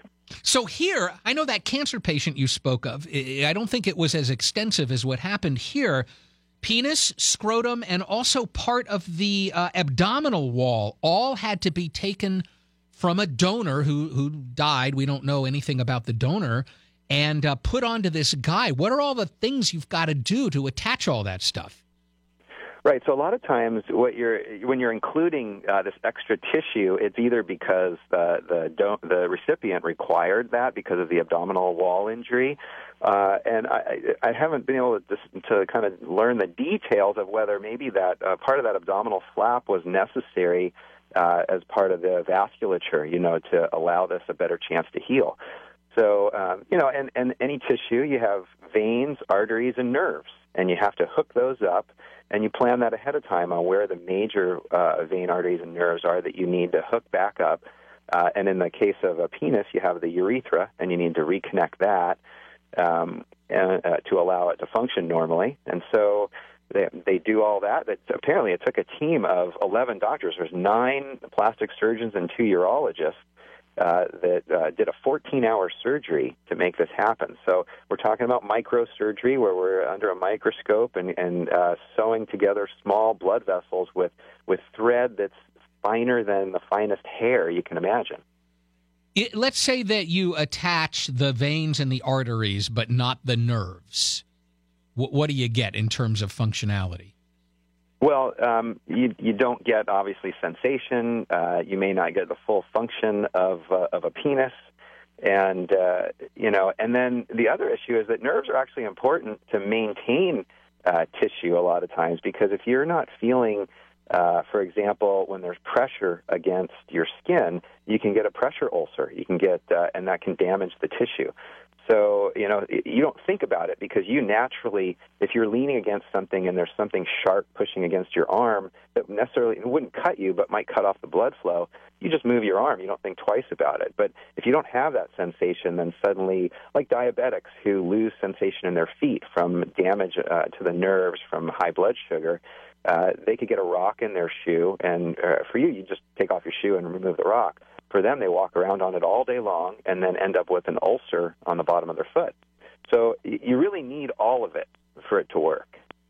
These doctors were faced with a moral dilemma in doing this. Specifically, they did not include the testes of the donor. Right. Was that the right call? Yeah, I think so, right? Because, that's an area of ethics that we really haven't explored is, a testicular transplant would allow that person to produce sperm from the donor. And so now you'd have donor children, potentially, procreated by the recipient. So whose kids are they, and who's their mom and dad, and who is their family at that point? It gets very confusing, and we already have these issues with sperm donation, and that's already done. So I'm sure in the future, if we walked through that process ahead of time, then maybe that would make more sense. But in this case, I think you're already kind of potentially blowing the minds of some donors. And this is probably challenging as well for the recipient as far as, getting your head around this type of donation.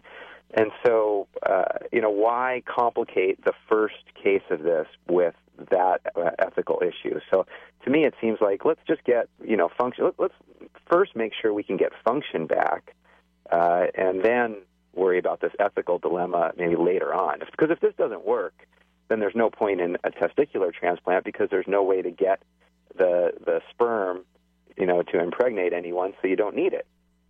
Let me ask you this question. I'm sort of sad. This will be, not sad, but weird. This will be the last question that I get to ask you about this. If you transplant one man's testes into another man, will they make sperm that is the donor's sperm indefinitely, or at some point do they switch over and start producing sperm that are the sperm of the recipient? Well, I think the assumption would be that because that tissue has the DNA from the donor, that forever it will make donor sperm. That would be a shocker if somehow the DNA in the cells actually transfer over. So I really don't think that would happen. But, since it's not something that's ever been done, who knows? You never know. But I think that, if you just kind of use logic and scientific reasoning here, that it would be the donor's sperm forever. Wow. All right. Well, listen, thank you very much, and congratulations to you. Thank you. We will talk to you again soon. Absolutely. Take care. All right. Dr. Jim Keeney, there he goes. Now, when we come back, there's a medical case. You remember the case of Charlie Gard, the infant whose parents wanted him to continue to get treatment? Well, there's another one, and it's really causing me to ask, what the sweet hell is wrong with Britain over there? We'll get into that. And coming up after the break, your chance to win $1,000 brought to you by Cunning Dental. Need dental implants? Call Cunning Dental for a free exam, 888-640.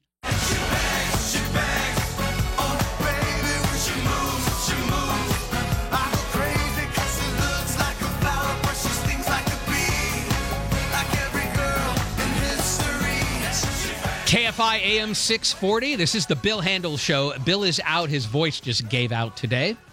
Hope he's back tomorrow. Now, time to win some cash.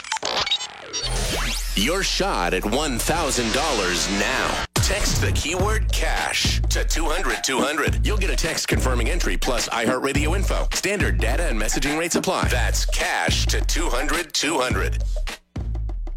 They call the winner, and you have to answer or you can't win. Karen in La Habra answered and won $1,000. Your next chance to win next hour.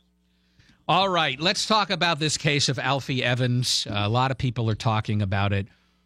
This little child over in Britain is on life support, went into the hospital with some kind of a weird infection, and the infection was causing him to have seizures, like constantly. So he's relying on a ventilator. Now, on the one hand, the doctors over there say that he has a rare and incurable degenerative neurological condition. But on the other hand, they also say they have not reached a definitive diagnosis. So the doctors decided he should be removed from the life support. The parents said, oh, no. There's no need for that yet. Now, we have this problem in the United States from time to time where somebody is on life support and the hospital says, look, they're never going to get better. They're never going to be cured. And the time has come to disconnect them. And the family fights it and they go to court. And sometimes the courts rule in favor of the hospital. The hospital's allowed to disconnect the person. But what's happening over there in Britain doesn't happen here. Because there have been some cases where that happened here and the hospital was allowed to disconnect the person and the family was able to make other arrangements. There was either another hospital or another organization that was willing to continue to provide the life support, and they are allowed to move their loved one to a new place. And the hospital that wants to disconnect the person, they don't fight it. They don't say, no, you can't take your person out of here. After all, that's what they want. They want the person on life support out of there. And they never say, oh, no, you can't. But over in Britain, they can, and they have, because little Alfie Evans has a place to go. Italy. The Pope has gotten involved. The Pope has been tweeting repeatedly about this situation. The Italian government has already given Alfie Evans Italian citizenship, and there are arrangements in place to transport him over there. In other words, he can be moved to Italy to continue to be kept on the ventilator. Whether or not doctors in Italy would ever be able to cure what ails him is a completely different issue, but there's a place for him to go, and it doesn't cost the British government any money. They don't have to pay for any of this. And yet, he can't go, which strikes me as crazy that a country, I mean, this is not supposedly a totalitarian regime. It's not Myanmar, it's Britain. And that you would end up with a situation where you're not allowed to leave your own country. And that is what's going on. Because, and I'm a big fan of single-payer health care as a generic idea. I don't know if the government necessarily should be doing it, but Bill and I both belong to Kaiser. And Kaiser is kind of a single-payer health care system. Not exactly, but pretty close. It's privately managed.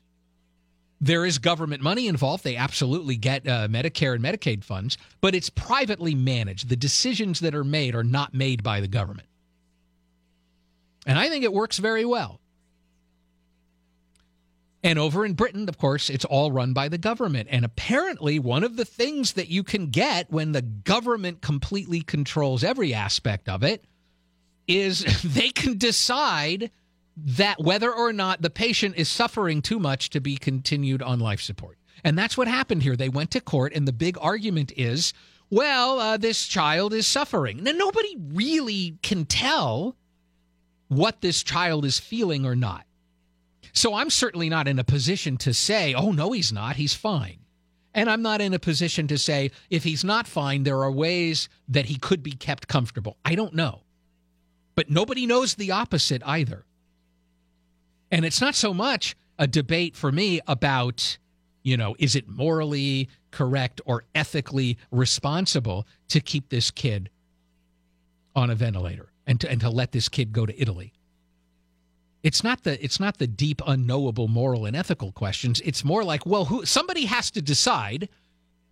Should the government be deciding, or should the parents get to decide? If it's no skin off the government's back, if it doesn't cost them anything, if they're not being forced by a court to continue to pay for it, why do they care? And why are they fighting so hard over there to let this kid die instead of saying, oh, you have another place to go? You can take him to Italy and get him out of our situation? Fine. Have at it. I really don't understand it, but that's the situation now. When we come back, a topic that's not quite as heavy at all. When is beef beef? And when is beef not beef? And when should you be allowed to call something beef? Because there's a big beef going on about this. And I'll say what it is. It's Bill Handel's show, KFI AM 640. Jennifer Jones-Lee, you have news.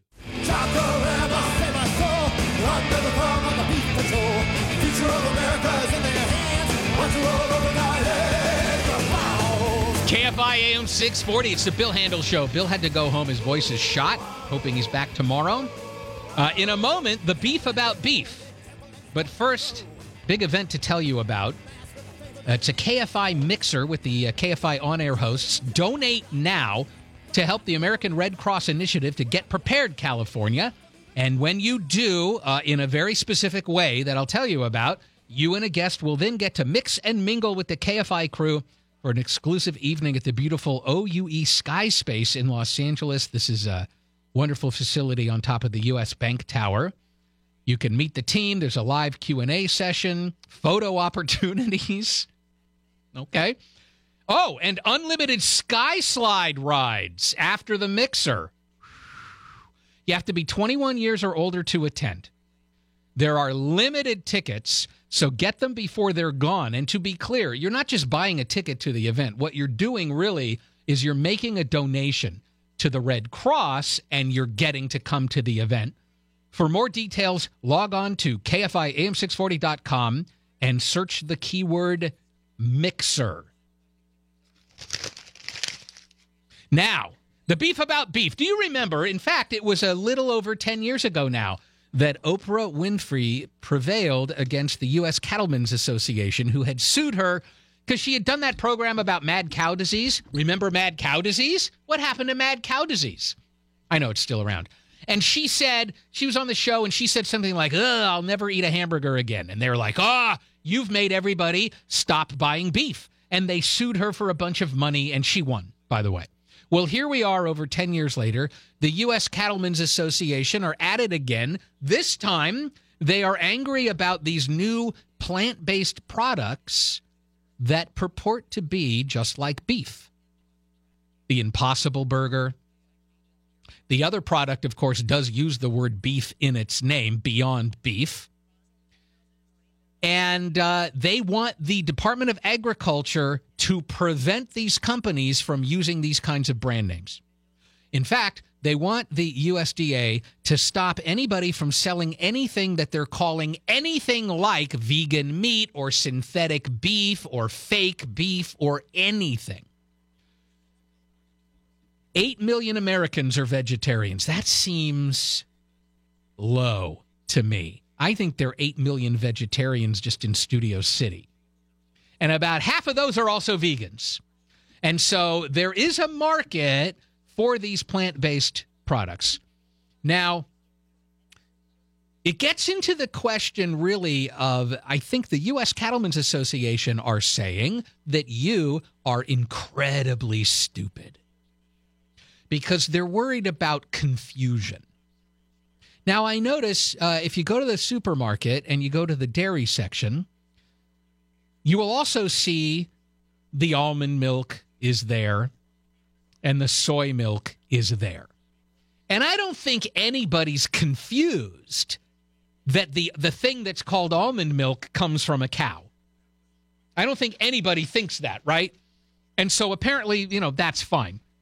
But the Cattlemen's Association thinks that if you see the Impossible Burger in the same meat case as the burgers that come from cows, that you, dummy, aren't going to realize that it's not real meat. Even though the entire point of it and all of the packaging touts quite loudly that it's not made from meat. I think they don't think you're stupid. And I know you're not stupid. I think what they're afraid of is you go, hey, let's make some burgers tonight, and you go to the meat case, and then you see Beyond Beef or Impossible Burger, and you're like, you know what? I'll give it a try. That's a beef purchase they don't get that day. And then if it turns out that you like it, maybe you start buying that. And then their sales go down.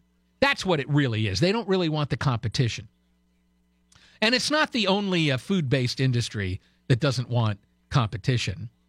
There is a senator in Wisconsin, Tammy Baldwin,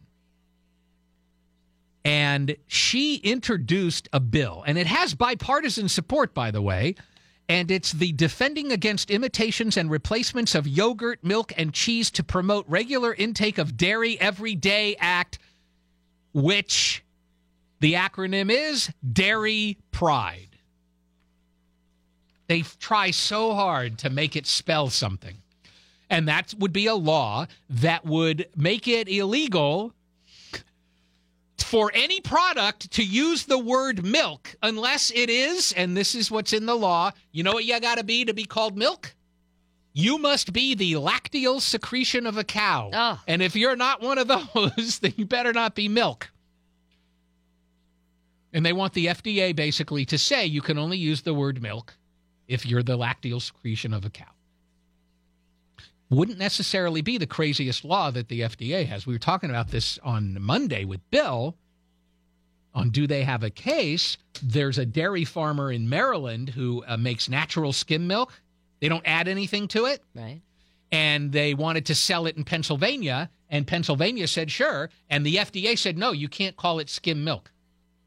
Why can't I call it skim milk? We take it out of a cow, we skim the cream off of it, and we sell it. Why? And we pasteurize it. It's totally safe. Why can't we call it skim milk? Well, you're not adding vitamins A and D.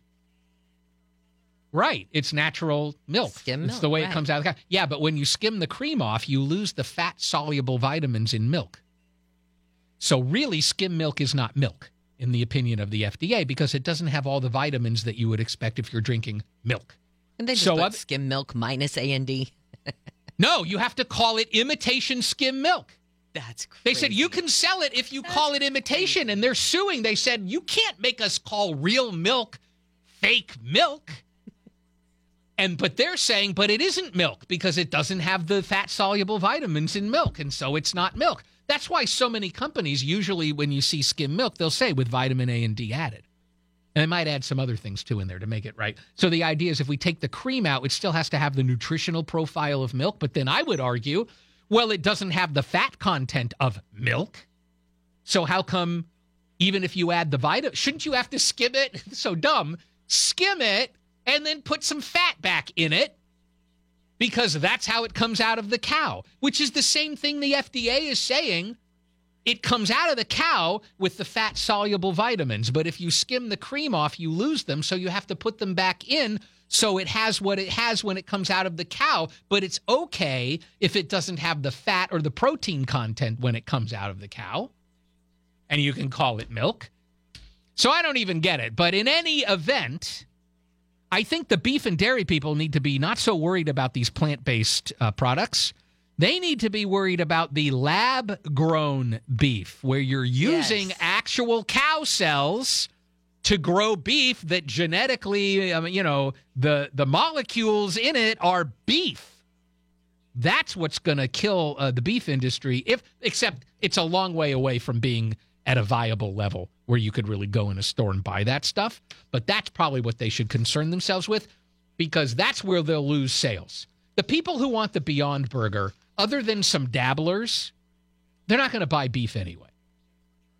All right, when we come back, speaking of dumb things, some dumb lawsuits, including one that we brought up on Do They Have a Case some time ago, and it has been settled.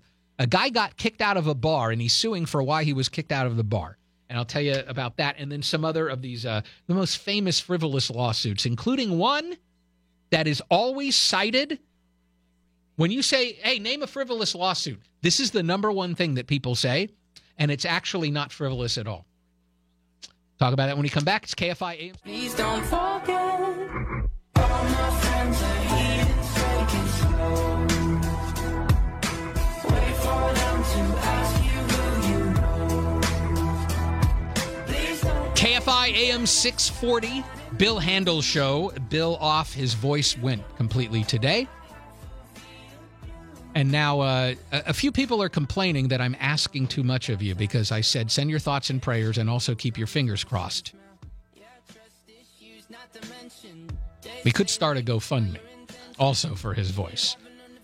Bill, come back tomorrow, please. Get your voice in order, sir. Coming up at 10, Gary and Shannon. But before that, the great MAGA cap lawsuit of 2017 has come to an end. It all started when a guy from Philadelphia who's in New York, Greg Piatek, he goes into this bar. Bar's called the Happiest Hour. It's in the West Village. Should have been a clue to him not to go in there with his MAGA cap. But he did. He was wearing the old Make America Great Again cap.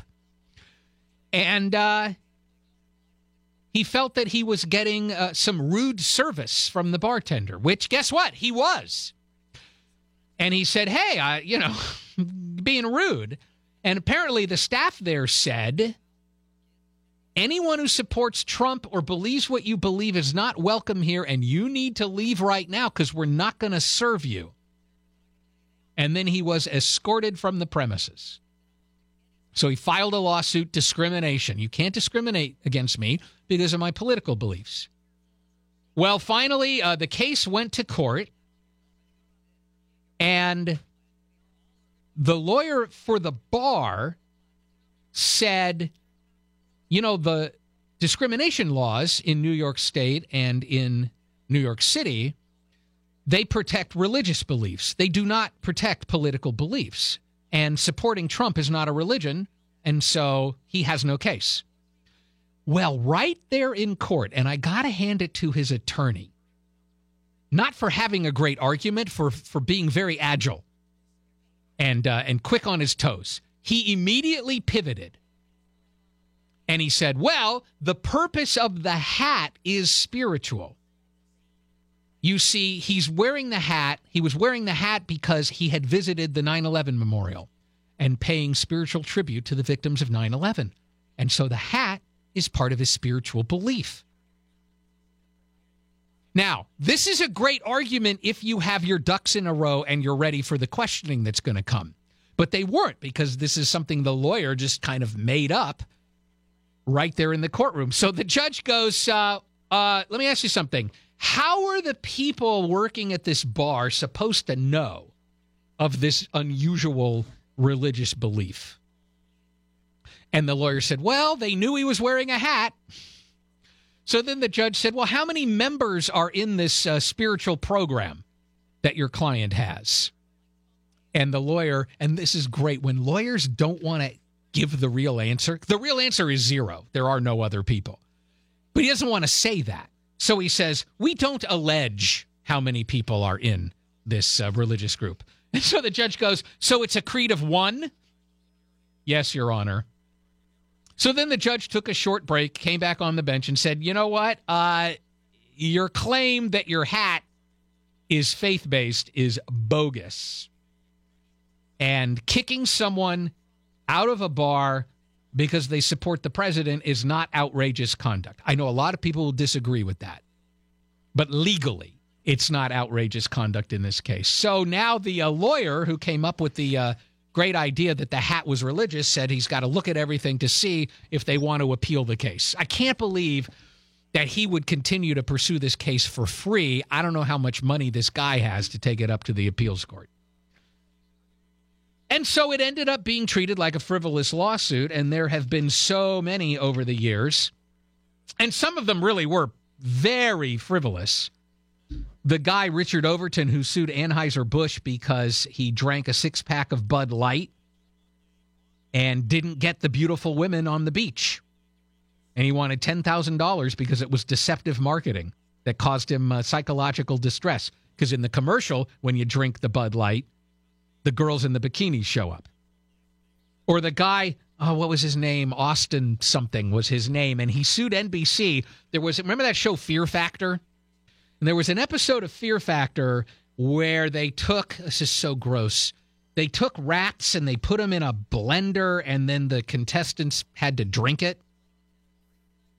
So here's his lawsuit. He's watching the show on TV. He watches this and he says his blood pressure went up so much because it was so gross that he got disoriented. And when he got up to leave the room, he couldn't see the door on his way to get out of the room, and he ran into a wall. And he wanted $2.5 million. And one of the things they said is, well, why $2.5 million? And he said, I just want to send a message to the TV networks that it's too gross. You guys are getting too gross on TV. And I think $2.5 million would be a good amount that you'll stop putting rats in blenders and so forth.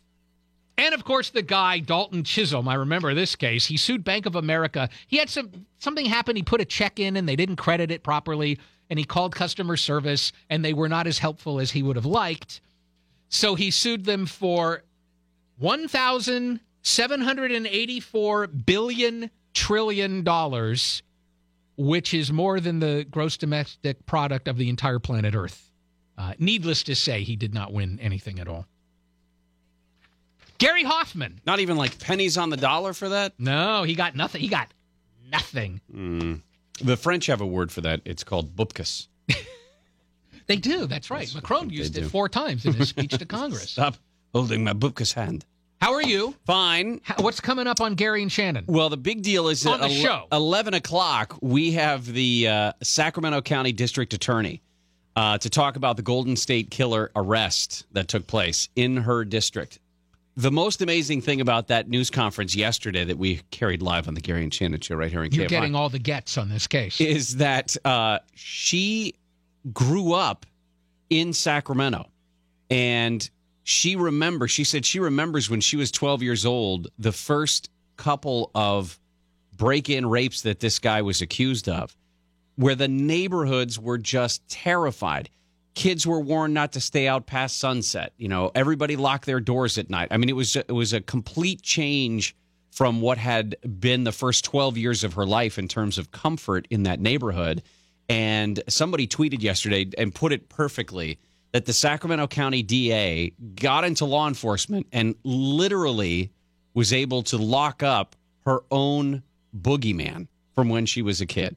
This guy who terrorized her own neighborhood, and now she, as a law enforcement official, gets to put this guy away. So we'll talk about that. All of the jurisdictional issues as well, because, I mean, who's going to get to try this guy? He could be in, 10 different counties or something like that, and everybody had their... Tony Rakakis is trying to throw his big wallet into the ring to try to get the case. But all of that. And Patton Oswalt's wife, Michelle McNamara, who happened to have been married to Patton Oswalt, wrote that great book about the Golden State Killer, came up with the moniker Golden State Killer. And while she didn't even get a lot of credit yesterday in the news conference, the fact that they kept saying the name Golden State Killer gives her credit for a lot of the break in the case. So, all right, very good. Alex, did we try to get the Sacramento DA for this broadcast? Gary and Shannon coming up next. Crickets. It's KFI. Crickets. Oh, they're all running over here because they think I'm seriously wanting to know. KFI AM 640. Monica Ricks has some news right now.